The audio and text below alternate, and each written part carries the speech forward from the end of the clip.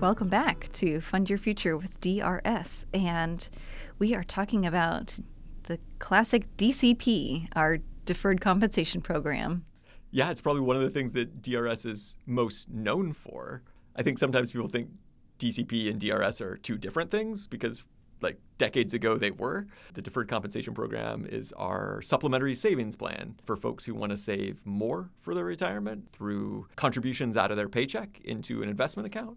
And it's, really great plan.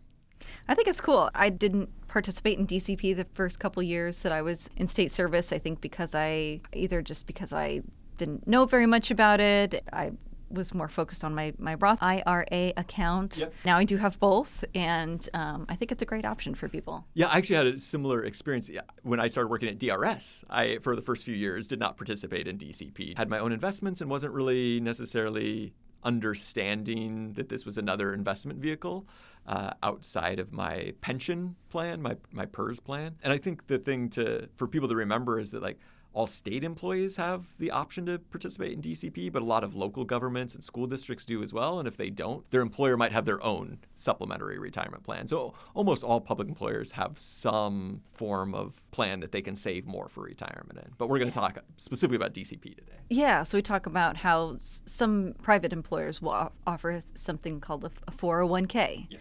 So this is sort of like it's not exactly like a 401k, but it's similar to that, like supplemental your retirement plan. Yeah, money coming out of your check, going into an investment account that is then your money when you stop working. And there are rules for different types of plans. There are different rules on when you can get the money out, if there's penalties, how long you have to wait. One of the things I like about DCP is that there are rules, but they're pretty generous as far as the person who has the money in. So basically, as soon as you stop working, you can have access to that money, and there aren't additional penalties. You'll have to pay taxes on it when it comes out because it was money that hasn't been taxed yet, came out of your paycheck before taxes.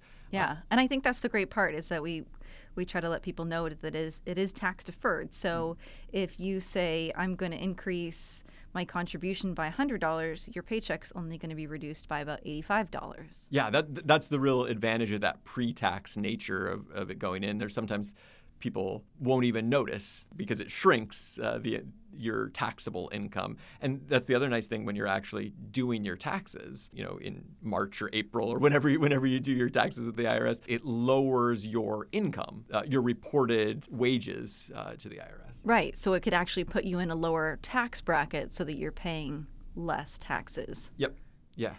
Yeah, less taxes now. Yeah, and that's, I think, the thing to remember is that you're going to have to pay taxes eventually on it, but the money gets to continue to grow without being taxed. And so your earnings are also continuing to compound over time because they haven't been taxed yet. Yeah. So I think, like we said, there's a lot of employers that offer this. So if you're not familiar with the program, it's good to ask if your employer does. Public employees you're defaulted into the program at 3%. Yeah, for state employees, they're automatically enrolled in the program at 3% of their salary. And they can choose not to participate, but if you're hired by a new state employer, you'll automatically go into the plan. Starting after 90 days, you have a window of time to say you're not going to participate in it. But if you don't make any choice, you'll automatically be enrolled at 3% of your salary. And that's one of the things I really like about it is how easy it is. If you automatically have the 3% coming out of your salary, it will also automatically be invested into an investment account, a target date retirement fund that's based on your age. So it's more aggressive when you're younger, and then the fund will become more conservative as you get older. So you don't really have to think about it if you don't want to. That money's coming out automatically, and it's being invested, and those investments are changing over time based on your age. Yeah. I think that's the important thing to mention here is that you're not having to think about it. If you're in a Plan 3 account, you can choose your investments. But generally with DCP, you're just saying, okay, you can choose either a set dollar amount or percentage, and then it's all invested and taken care of for you. So if you say, hey, I want to contribute 3% of my income, it's just a set it and forget it. You can watch it grow and continue to go from there. So I think people get a little iffy hearing the word investment around DCP, but it's nothing that you're having to worry about. That's why the professionals are taking care of it for you. Yeah, it sometimes there can be like that decision paralysis of like, oh, I feel like I'm going to have to make so many decisions. But with DCP, it really is pick a percentage or pick a dollar amount and you're off and running. And for folks who want to be more involved, they can. You can change your investments. There are different funds that people can choose. We pulled some data ahead of this podcast that over 2/3 of the people who are in DCP are in one of those target date funds. And so the majority. The majority of people have all of their money in one of those target date funds that's based on their age. And so they're just keeping it simple and just socking away a little extra money every month for their retirement. Yeah. So we had a great example here too. If you have an annual salary of $40,000 and you decide that you're going to put in $100 a month and you do that for 30 years. After 30 years, you would have put in roughly about $30,000. And again, the numbers that we pulled is based on let's say a safe estimate of 6% rate of return. Yeah, the investments are going to earn 6% every year for that 30-year time period. Yeah, and then for the 30 years, you would earn about $64,000, actually closer to $65,000 worth of interest. So you would be able to retire at 65, you have your pension, and you have this nice chunk of change in your DCP account that these numbers would be close to $100,000. So then at that point, you can decide how you're going to withdraw your funds from DCP. It can be monthly and you go from there. You do whatever you want with that whatever money. You want after you retire. Yeah, one of my favorite things to talk to people about when they've got that lump sum of money. It's like you can leave it there until the IRS starts making you take it out. Right.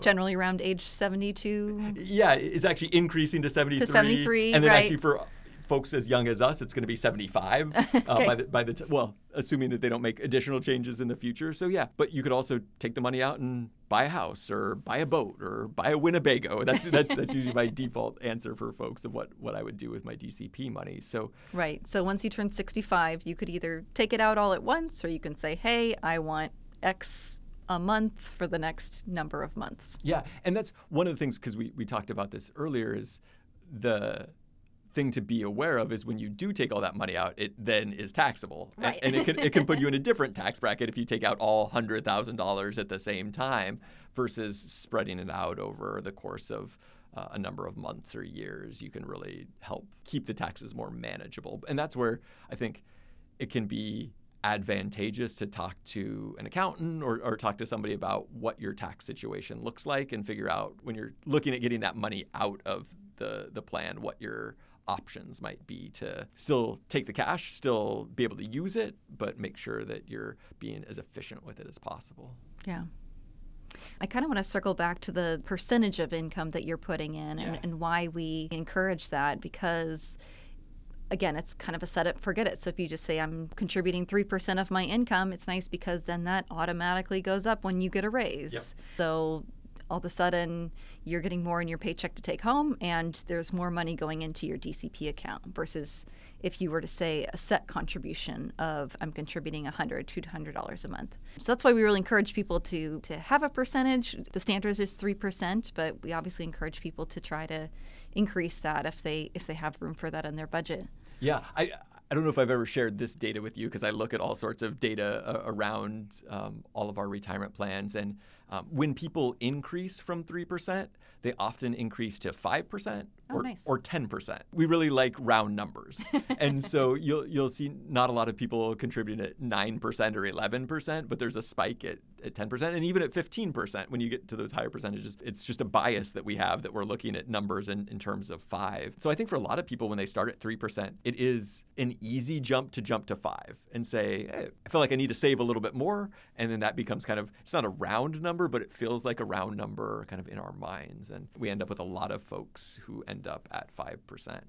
Nice. And I think it's important to point out, too, that you can always go in and change it. Yes. It's taken out of your paycheck like once a month, so I wouldn't advise changing it more than once a month. But if you've been contributing 10% for a long time and all of a sudden you feel like money's a little tight, you could go into your account, drop that percentage down to 5% or 3%. Yeah, it's actually a good thing to keep in mind for folks. That change doesn't necessarily happen immediately because your payroll folks might have already run payroll by the time you change it. There's there's a 30-day sort of window. A little bit of wiggle room in there. Room. Yeah, just to be aware of, and that is a good reason not to change it too often, but it is really important to realize that you can make those, as we've talked about in the past, of looking at your budget, making changes to those different categories that you're putting money into. Maybe you decide, hey, I'm going to start saving a little bit more for a new car, and so I'm going to set some more money aside for that. And within my budget, that means I'm going to reduce my DCP savings to fill this different savings bucket. And then once I purchase a new car, maybe then I go back from 5% back up to 10%, like the example you were giving. One other thing that I was wanting to just keep in mind, or for folks to know, that oftentimes when people are looking at investments, they don't necessarily think about like the cost of investments. And one of the great things about DCP is at DRS, we try to keep the costs for the plan really low.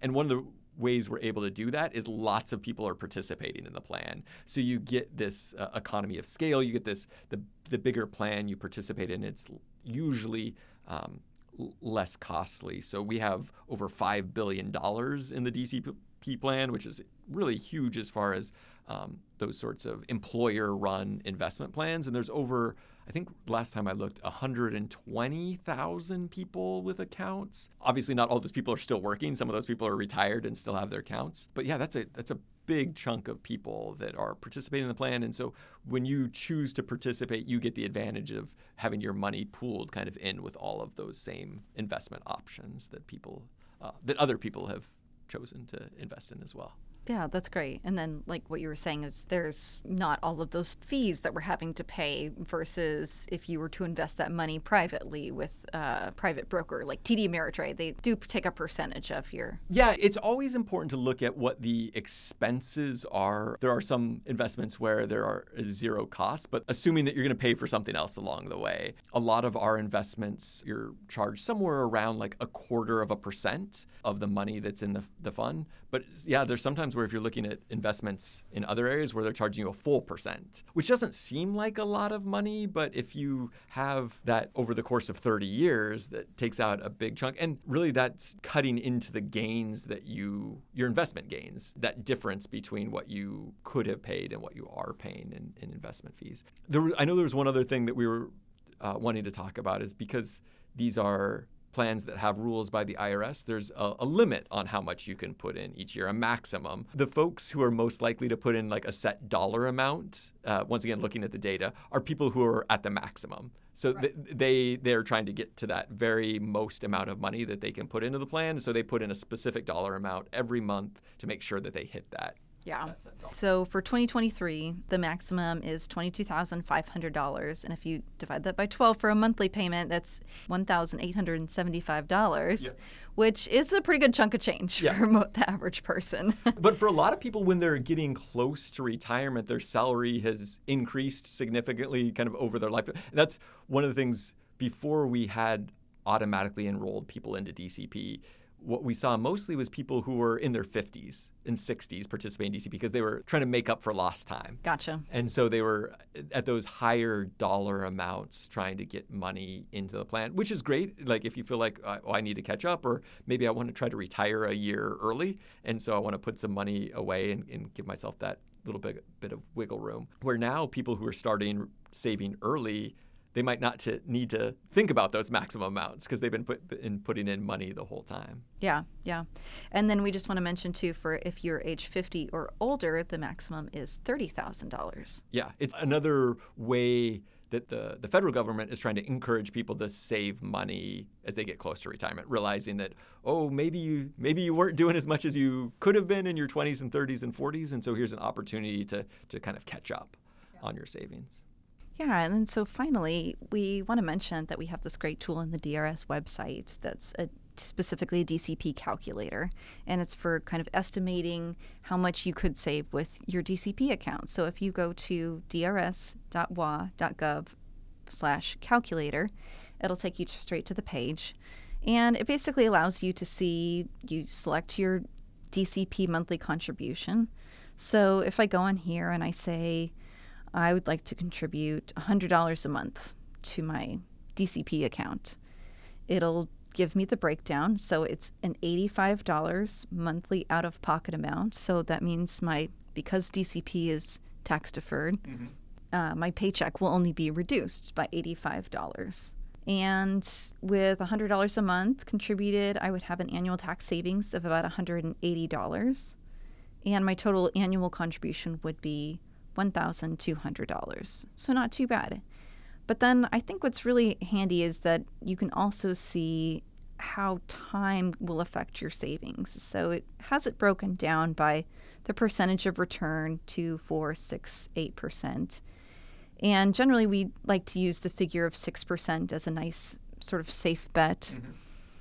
And just with using this amount, so if I get a 6% rate of return on my DCP savings, I'm able to save $16,000 all the way up to 30 years. I would be able to save $100,000, and that's just with putting in $100 to my DCP account every month.